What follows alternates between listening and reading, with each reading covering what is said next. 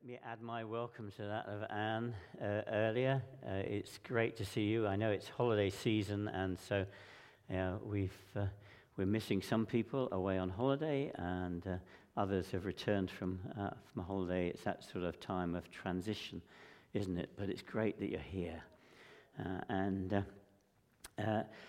As most of you know, our usual practice in Foundation is to systematically work our way through an entire book of the Bible rather than just pick themes kind of randomly.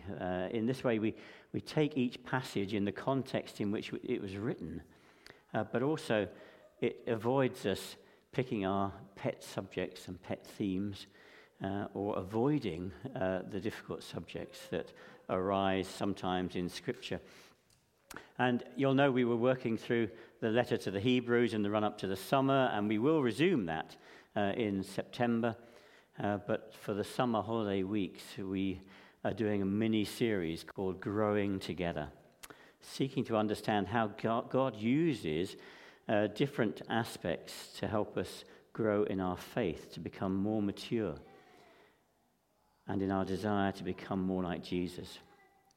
You'll remember, if you were here, Owen started the series talking about the importance of every Christian being part of a local church, a local body of believers, and then spoke on how within that church community we're called upon to help one another to grow to maturity, speaking into each other's lives, discipling one another, passing on what God is giving us to others.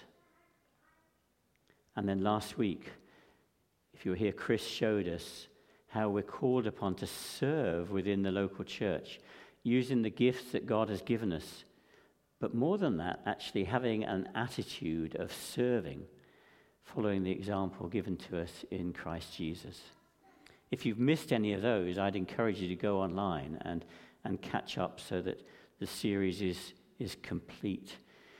This week, I want to look at another aspect of how we grow to maturity in faith as individuals, and how we can grow together as a community of God's people, and that is in giving.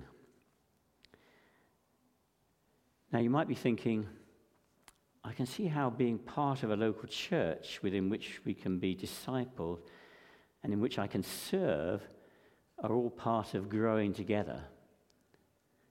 But what's giving got to do with it? Well, my hope is that by the end of our time together this afternoon, you'll see that our giving is a fundamental part of us growing as Christians and of us growing together. I want us to look at the answers to some very simple questions, the what, how, and why questions about giving this afternoon. So firstly, what we give. When we come to look at our attitude towards money and possessions and giving, we need firstly to recognize that actually we all have history. Each of us grew up in a family environment where the values and the attitudes may have been very different. For some, it may have been a very comfortable existence. The family never went short. Whenever you wanted something, it was always available. You were always able to go out and buy it.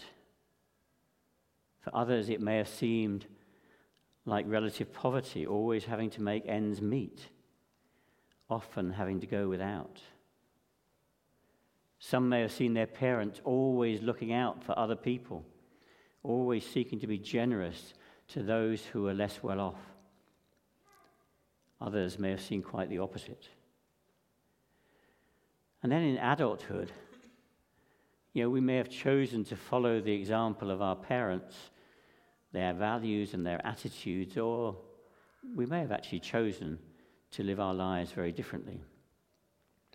Each of us also probably has some history of teaching within a church environment that may have shaped our thinking. You may have spent time in a mainstream denomination where there were central funds that were available that would be passed down to a local church if the giving within the local church was not sufficient to meet the costs. Others may have been taught tithing, the giving of 10% of your income, almost as a legalistic requirement. For my own part, I spent a few years in a mainstream denomination. I grew up in a mainstream denomination, and when we were first married, we spent some years in a similar environment. And we gave what we thought to be generously in that context. We then moved to another church where the teaching was based around some of the Old Testament requirements, but more as an indicator than a legalistic thing of what God's people did under the law, and as an encouragement for us who've experienced God's grace to do as much, if not more. Now, having said all of that, I want us to focus solely this afternoon on what the Bible says about giving. Whilst this is a short thematic series, we're determined that we will ground what we have to say in Scripture and not in our own experiences, and certainly not in our own preferences. And that's true of what I want to bring today. I read that in 1973, Howard Dayton, a successful American businessman, began doing a study on the Bible and categorized all of the scriptures that talk about money and possessions into a single topical index. The result is a culmination of 2,350 scriptures that talk about money and our use of it. Now, I haven't checked that out. I haven't been through and counted them up, but that's a massive number. But if you know your Bibles, you'll know that there are passage after passage talks about money or possessions, giving, and the way we use our money. But Howard Dayton said that having done this study, he said that study radically and permanently changed me from worshipping money to serving Christ. Why are there so many verses on money and its uses? Well, I think it's because God knows that our attitude towards money is an indication of where our heart is with God. We will either follow gold or God, and we cannot serve two masters. We'll either turn to our wallet or to worshipping Him when we look to the source for our security. Now, we could be here for an awfully long time if we were to go through all those references, so we'll limit ourselves to a few key passages. I want us to look first of all at the Old Testament teaching and then dive into the New Testament. The principle of God's people bringing offerings to Him was established long before God handed down the law to Moses. Back in Genesis 4, we see that Cain and Abel brought offerings to the Lord. You may remember that Cain brought some of the fruit of the land, whereas Abel brought the firstborn of his flock, the very best.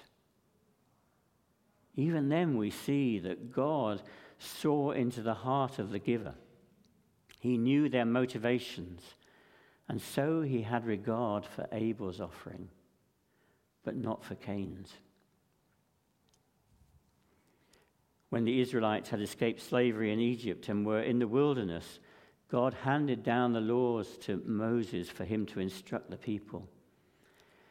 In Leviticus 27 and verse 30, we read, "Every tithe of the land, whether of the seed of the land or of the fruit of the trees, is the Lord's. It is holy to the Lord." The giving of these tithes was a recognition that everything that they had was given by God. So giving back to Him was an act of worship, a way of honoring God for His provision for them. These laws were specifically for God's people. They marked them out as being different, living different lives, having different values to those around them. And we see tithing worked out in practice in 2 Chronicles and chapters 30 and 31, when King Hezekiah called the people to the temple in Jerusalem to celebrate the Passover. In chapter 31 we read, "And he commanded the people who lived in Jerusalem to give the portion due to the priests and the Levites, that they might give themselves to the law of the Lord.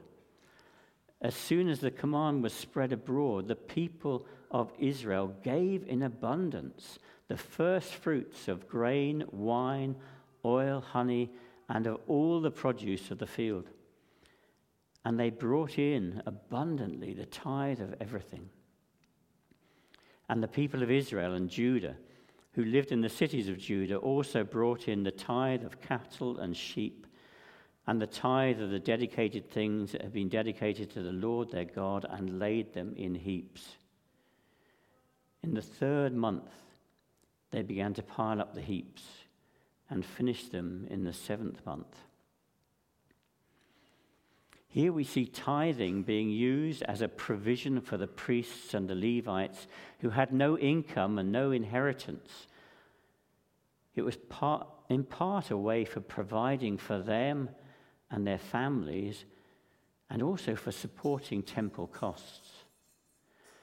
The principle is established that those who dedicate their lives to serving God rather than working in some other paid employment should be supported generously.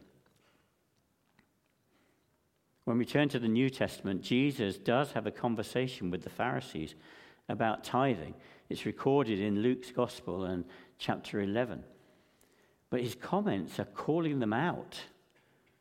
They're calling them out for their attitude.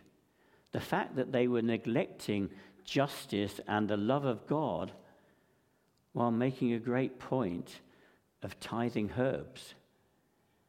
They didn't love God. They neglected justice to those around them, but they gave the tithe of their herbs. Jesus himself doesn't bring any new teaching on the subject of tithing, but he does speak on giving and on generosity. When he saw the widow put into the temple treasury 2 very small coins, he commended her for putting in all that she had to live on, as compared to the rich who gave out of their wealth. Elsewhere, when he was in Bethany, you may remember, a woman anointed his head with a very expensive perfume. And Jesus challenged those who rebuked her, saying that what she had done was a beautiful thing. What she did showed an extravagant devotion to Jesus. It was an act of worship. The teaching in the rest of the New Testament focuses on generosity in giving rather than any mention of or direction to tithe. We see an example of this in the early church where we read in Acts 2 of the things they devoted themselves to. And Luke goes on to say, "And all who believed were together and had all things in common. And they were selling their possessions and belongings and distributing the proceeds to all as any had need." This was community at work. This wasn't some sort of commune. This wasn't a collective where everything was pooled, where nobody owned anything. No, they had their possessions, but they held them lightly. They weren't precious about them. They would willingly give them up or sell them in order that others in the community could be helped and have their needs met. This was not giving under compulsion. It was not meeting some sort of legal requirement. They'd heard and responded to the good news of the gospel as preached by Peter on the day of Pentecost. They'd experienced the pouring out of the Holy Spirit. And all of this was the motivation behind their devotion to the apostles' teaching, to their devotion for sharing fellowship together, their devotion for praying with one another, and their devotion to making sure that the needs of their fellow believers were met. This is what lay behind their extraordinary generosity. In Acts 11, we see the disciples in Antioch becoming aware of a need and deciding to provide help, each one according to his ability. Here's a recognition that God had blessed each one in different ways and in different measures. But there was a willingness and a desire from each one to provide help insofar as they were able. What can we draw from all of this? Well, whilst tithing wasn't practiced, but was practiced by Jews in the Old Testament and actually by Jews in the Gospels as recorded, there's no teaching on this by Jesus or the apostles. I don't want to suggest what you should give this afternoon. Please hear me on this. Each person will have their own understanding or interpretation of what generous giving looks like. For me, what tithing does is to establish a helpful benchmark. Secondly, I want to look at why we give. The passages we've already looked at touch on some of the reasons we give. Firstly, to meet needs in the church. Looking at those verses in Acts 2, it's clear that some within the church were better off than others. What is clear also is that this was a vibrant community of believers. We talk about being saved into the family of God. Well, what we see in Acts 2 is family at work. I don't know about you, but if I see any of my kids struggling and unable to meet their needs, do I just stand back and observe? No, my heart is that I want to help them if I have the ability to do so. I would guess I'm not alone in that. And if that applies in our natural family, why should it be any the less within the family of God? One of the reasons why growing together is so important is that by sharing our lives with one another, we become aware of one another's needs and we're able to respond accordingly. If we're ignorant of one another's needs, there's no way in which we can move toward them and provide help. I can remember when I was in my early 40s being made redundant from a company that I worked at for years and where I thought I would probably spend the rest of my career advancing into different roles. And it came as quite a shock when I was made redundant. What I didn't realize at the time was that I was going to spend 9 months looking for my next position before I could start another job. And that for us was a challenging time, but a time when we as a family needed to rely on and trust in God all the more. But during that time, we experienced extraordinary generosity and kindness from other people within our church family. We received gifts from unknown sources, just posted through our letterbox. We received meals from people, extraordinary generosity from people, because we were in a community that knew us and loved us and cared for us. And we have life groups within Foundation. In fact, you've probably all received a communication about life groups, even in this last week. And one of the purposes for our life groups is that we can look out and care for one another. Yes, they're there for us to disciple one another and so on, but actually, these are a kind of microcosm of family. Just as Foundation is one family, this is a smaller part of that family, meeting together and becoming far more aware of the needs of one another than we can possibly do as an overall church. So we know this happens already within Foundation to some degree, on an informal basis.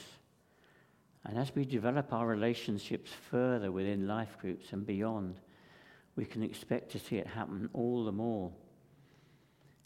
I think it's so beautiful when needs are met informally by those in closest relationship with the ones in need. But we recognize it can't always happen that way. That's why very early on as a church, we established a Jubilee Fund into which some give, either on a regular basis or an occasional basis. And it's from within that fund that we're able to offer help beyond that which might otherwise be available, both to those within the Foundation family and in the wider community. It's been a real privilege to be able to help people from that Jubilee Fund over the last 3 years. Secondly, the second reason we give is to meet ministry costs within the local church. We now get into an area that we don't often talk about, but it's nevertheless important and thoroughly scriptural. Ministry costs money. Let me say that again. Ministry costs money. If we want to do stuff, it costs money. The local church, as with any other organization or household, has running costs. Also, to ensure that people within the church are well served and to provide resource to assist the local church to reach out to others with the gospel, often people are employed. We have James and Madeline employed within Foundation, set apart for ministry amongst us. And part of our giving needs to fund these costs. We're so thankful for the faithful and generous giving of so many that has allowed us to employ ministry workers and to fund the work that the church does and has done to date. And this is no different from New Testament times. In Luke 8, we see Jesus and the 12 disciples traveling from city and through cities and villages, proclaiming the good news of the kingdom of God. And in verses 2 and 3 of Luke chapter 8, we read that there were some women and others who provided for them out of their means. They were supported. They had funds provided for them and provisions provided for them.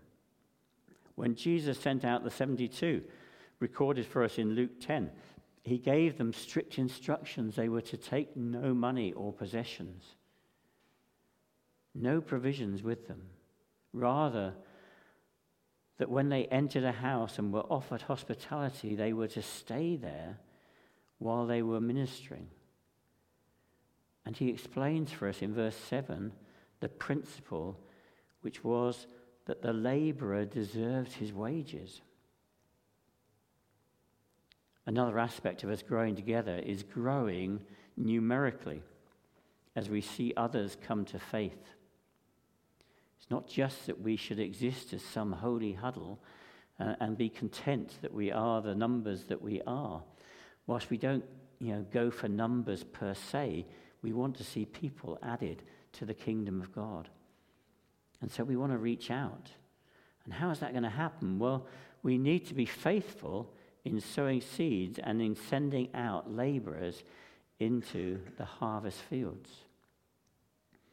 Do you remember the prophetic word that was given to Owen some months ago about there being a harvest in adjacent fields and about us needing to employ different implements and different tools in order to bring in that harvest, new ways to gather in the harvest?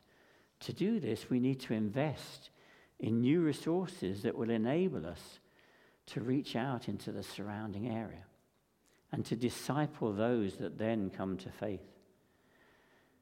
That way, not only will we grow closer together as a community, but we will see a growing community of believers in Jesus.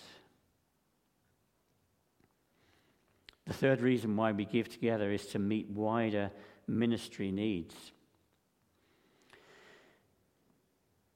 The example I referred to earlier of Christians in Antioch giving was in the context of supporting a church elsewhere. In this case, in Judea. In Acts 11, Luke writes, "Now in these days prophets came down from Jerusalem to Antioch, and one of them, named Agabus, stood up and foretold by the Spirit that there would be a great famine over all the world. This took place in the days of Claudius. So the disciples determined, every one according to his ability, to send relief to the brothers in Judea. And they did so, sending it to the elders by the hand of Barnabas and Saul." We see this also played out in 1 Corinthians 16, where we read, "Now concerning the collection for the saints, as I directed the churches of Galatia, so you also are to do." So here's Paul holding up an example to the Corinthian Christians. This is what the Galatians did. So you are also to do. On the first day of every week, each of you is to put something aside and store it up as he may prosper, so that there will be no collecting when I come. And when I arrive, I will send those whom you accredit by letter to carry your gift to Jerusalem. If it seems advisable that I should go also, they will accompany me. Here is Paul so anxious that the other churches that he had established should join in providing support for the church in Jerusalem where there was need.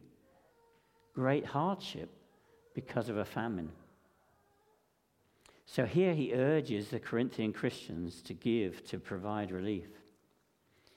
You know, as a church, we routinely give 5% of our income into the advanced movement of which we're a part. And that's part of our contribution to seeing churches planted and strengthened in the UK and further afield. And we also set aside a further 5% to meet needs that we become aware of in churches in the UK and overseas.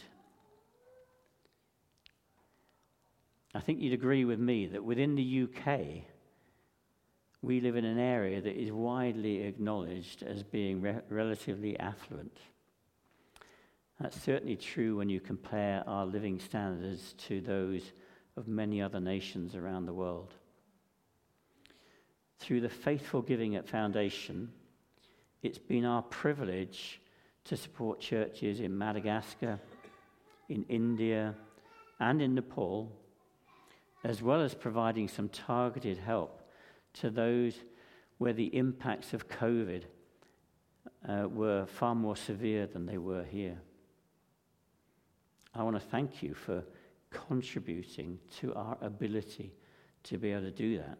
It's a privilege to be able to support others in this way. And as a church, we're eager to do so all the more. So now I want to look at the final question, and that is how we give. How we are encouraged to give and the attitude we should have as we give. And actually there's a number of different aspects that we could look at. I've limited myself to 5. I could have gone a lot longer than that, but I've picked out 5 aspects or attitudes that we should have as we give. The first one is regularly. That passage that we read earlier in 1 Corinthians 16 speaks of them putting something aside on the first day of every week. This establishes a principle for us of giving systematically and regularly from our income, whether it be weekly or monthly. For years now, I've made it a practice that on the first day of the month, I will set aside. And most of us do this now by standing order or whatever. Set aside a sum of money to be transferred. So it's gone. It's given. It's given as an act of worship at the beginning of the month. And then we live off what is left after that. I read a quotation when I was preparing this, which said, it's a very short quotation, "Are you giving what is right or what is left?" And part of my way of making sure that it's not what is left is by giving it on the first day of the month, or it might be the first day of the week, as was the case for the Corinthians. Secondly, we're encouraged to give generously. Whilst the New Testament provides no formula for our giving, what is clear from the examples we've looked at is that the early church practiced generous giving. In some cases, they were made aware of needs, as with Paul and the famine in Jerusalem. But in the examples in the Acts of the Apostles, it appears that the close sense of community that they shared meant that they saw when others were struggling, and they were quick to respond, even to the point of selling their possessions to meet that need. On the subject of generosity, Tim Keller wrote, "A lack of generosity refuses to acknowledge that your assets are not really yours, but God's." When we as a church practice a generosity that's alien to this world, it will mark us out as being different to those around us. And that difference will be attractive to those who witness it, just as it was in the early church, as we read in Acts 2 and Acts 4. A very small example of this has been as we provide meals for families where there's been an illness or there's a newborn. Others have actually been caused to comment. Non-Christians have been caused to comment and be curious as to what it is or who it is that motivates us to give in this way. Beyond our regular and systematic giving, there is also a place for offerings. We see this in both the Old Testament and New Testament, as people gave to specific causes or a particular celebration at various festivals. So generous giving is the second aspect. The third is sacrificially. Sacrifice is costly. In Old Testament times, as the Jews brought their sacrifices and offerings, we've seen it was the first fruits or the firstborn. It was bringing the very best that you have before the Lord. Might have been that very best that you would have liked to have kept for yourself. But the principle was to bring your very best as an offering to the Lord. In 2 Corinthians 8, Paul writes of the giving of the Macedonian Christians. "We want you to know, brothers, about the grace of God that has been given among the churches of Macedonia. For in a severe test of affliction, their abundance of joy and their extreme poverty have overflowed in a wealth of generosity on their part. For they gave according to their means, as I can testify, and beyond their means of their own accord, begging us earnestly for the favor of taking part in the relief of the saints. And this, not as we expected, but they gave themselves first to the Lord and then, by the will of God, to us." Some phrases in there that really stand out to me. Verse 2, "For in a severe test of affliction, their abundance of joy," yeah, that's great, abundance of joy, "and their extreme poverty have overflowed in a wealth of generosity on their part." You might have thought, actually, that one of those would cancel out the other. If it was a mathematical equation, you would have thought that the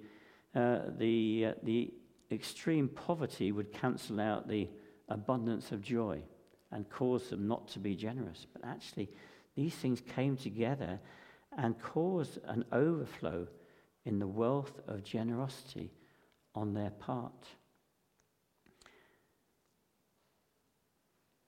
The expression in verse 3 of them giving beyond their means speaks to me of sacrifice. I ask myself, did they go bankrupt? Well, no, we certainly don't read of any examples of them going bankrupt. I don't think so. But did they go without certain things in order to meet a need? Yes, actually, that's my understanding. Some of us will have experienced times when we felt called to give beyond what seems to make sense. But in obedience, we've stepped out and seen God meet our needs. I can think of a time when we were in a church where there was a major building project about to take place, and as leaders within the church, the encouragement was, and the example given, was to double tithe. We were tithing at the time, and the encouragement was to give a second tithe. The second tithe being to the building project, the first tithe to the church costs. And the further encouragement was that this should be from your gross income and not your net income. Wow. Did that cause us to get on our knees before God? But we stepped up to the plate. We sacrificed in order to make that happen. We sacrificed holidays, put on hold plans that we might have had for doing work on the house. But we saw God meet our needs through that time. These early Christians, they gave generously, but they gave sacrificially. The fourth aspect is that they gave willingly. In that same passage in 2 Corinthians and chapter 8, we see that the church in Macedonia didn't just give willingly, but they begged for the opportunity to meet the need they knew of. They begged for the opportunity. Such was that sense of community and sense of love for one another. In the following chapter, in encouraging the church in Corinth to give, Paul writes, "The point is this: whoever sows sparingly will also reap sparingly, and whoever sows bountifully will also reap bountifully. Each one must give as he has decided in his heart, not reluctantly or under compulsion, for God loves a cheerful giver." And I want us to hear that this afternoon. Amongst all of these kind of attitudes of giving, I want us to leave it that each person decides in their heart before God what it is they should give. And they should do so joyfully, not reluctantly or under compulsion. For God loves a cheerful giver. I had a preacher once who was preaching on this same passage and said, and I haven't had a chance to look it up and check it out, but said that actually the expression used, the original language used, was that God loves a hilarious giver. You give out of hilarity. It's such fun to give. So we give hilariously to support the work. And the final attitude that I want us to touch on is that our giving should be in response to God's grace. It should be fueled by grace. We don't give because there are laws requiring us to do so, as in the Old Testament. I hope we don't give because there's an expectation of others on us that we should give. But we have a far greater reason to give, and that is that we have experienced God's grace. This motivation is apparent in many of the examples that we've looked at this afternoon. In Acts 4, when Luke writes about them selling land and houses to meet need, he attributes it to the fact that God's grace was so powerfully at work in them all. Yeah, they'd been touched by God's grace, and it had changed their lives. It was radical. And it was in response to that grace that they were prepared to sell their possessions to meet needs of others. In 2 Corinthians in chapter 8, Paul talks of the grace that God had given to the Macedonian churches. In the midst of a very severe trial, their overflowing joy and their extreme poverty welled up in rich generosity. Later in that chapter, as he urges the Corinthians to give, Paul writes, "I say this not as a command, but to prove by the earnestness of others that your love also is genuine. For you know the grace of our Lord Jesus Christ, that though he was rich, yet for your sake became poor, so that you, by his poverty, might become rich." Brothers and sisters, Jesus gave up everything for us. He left heaven's glories and humbled himself, coming as a servant, and took on himself the penalty for our sins when he died on the cross. In doing so, he's unlocked for us the treasures of heaven, the hope of an eternity spent with him. Our adoption into God's family as sons gives us access to a glorious inheritance, an inheritance far greater than any one of us in this room could ever hope for in this life, or than we could ever hope to pass on to others in this life. It's a glorious inheritance.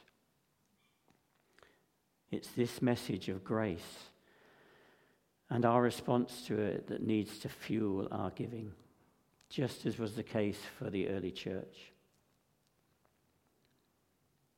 The hymn writer Isaac Watts captures this sentiment in these words: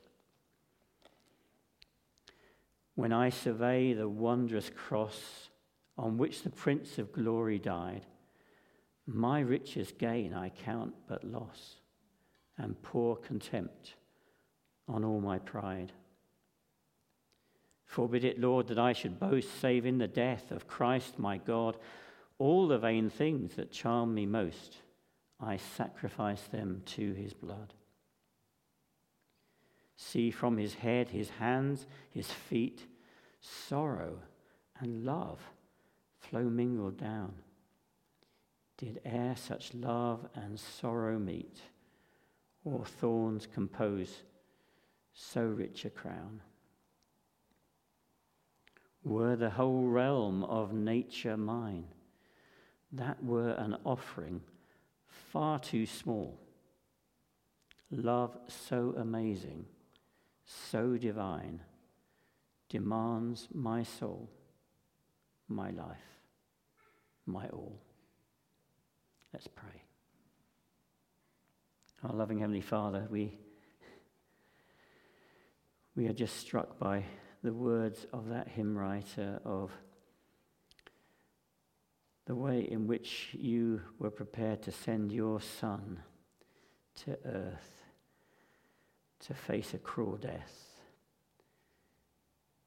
that he might take on himself the penalty of our sins, that we might be set free from our sins, that we might know your forgiveness, that we might know new life, that we might know what it is to be part of your family and to have access into that glorious inheritance. We want to thank you so much for sending Jesus. We want to thank you, Jesus, so much for your willingness to come to earth, for your willingness to suffer in the way that you did,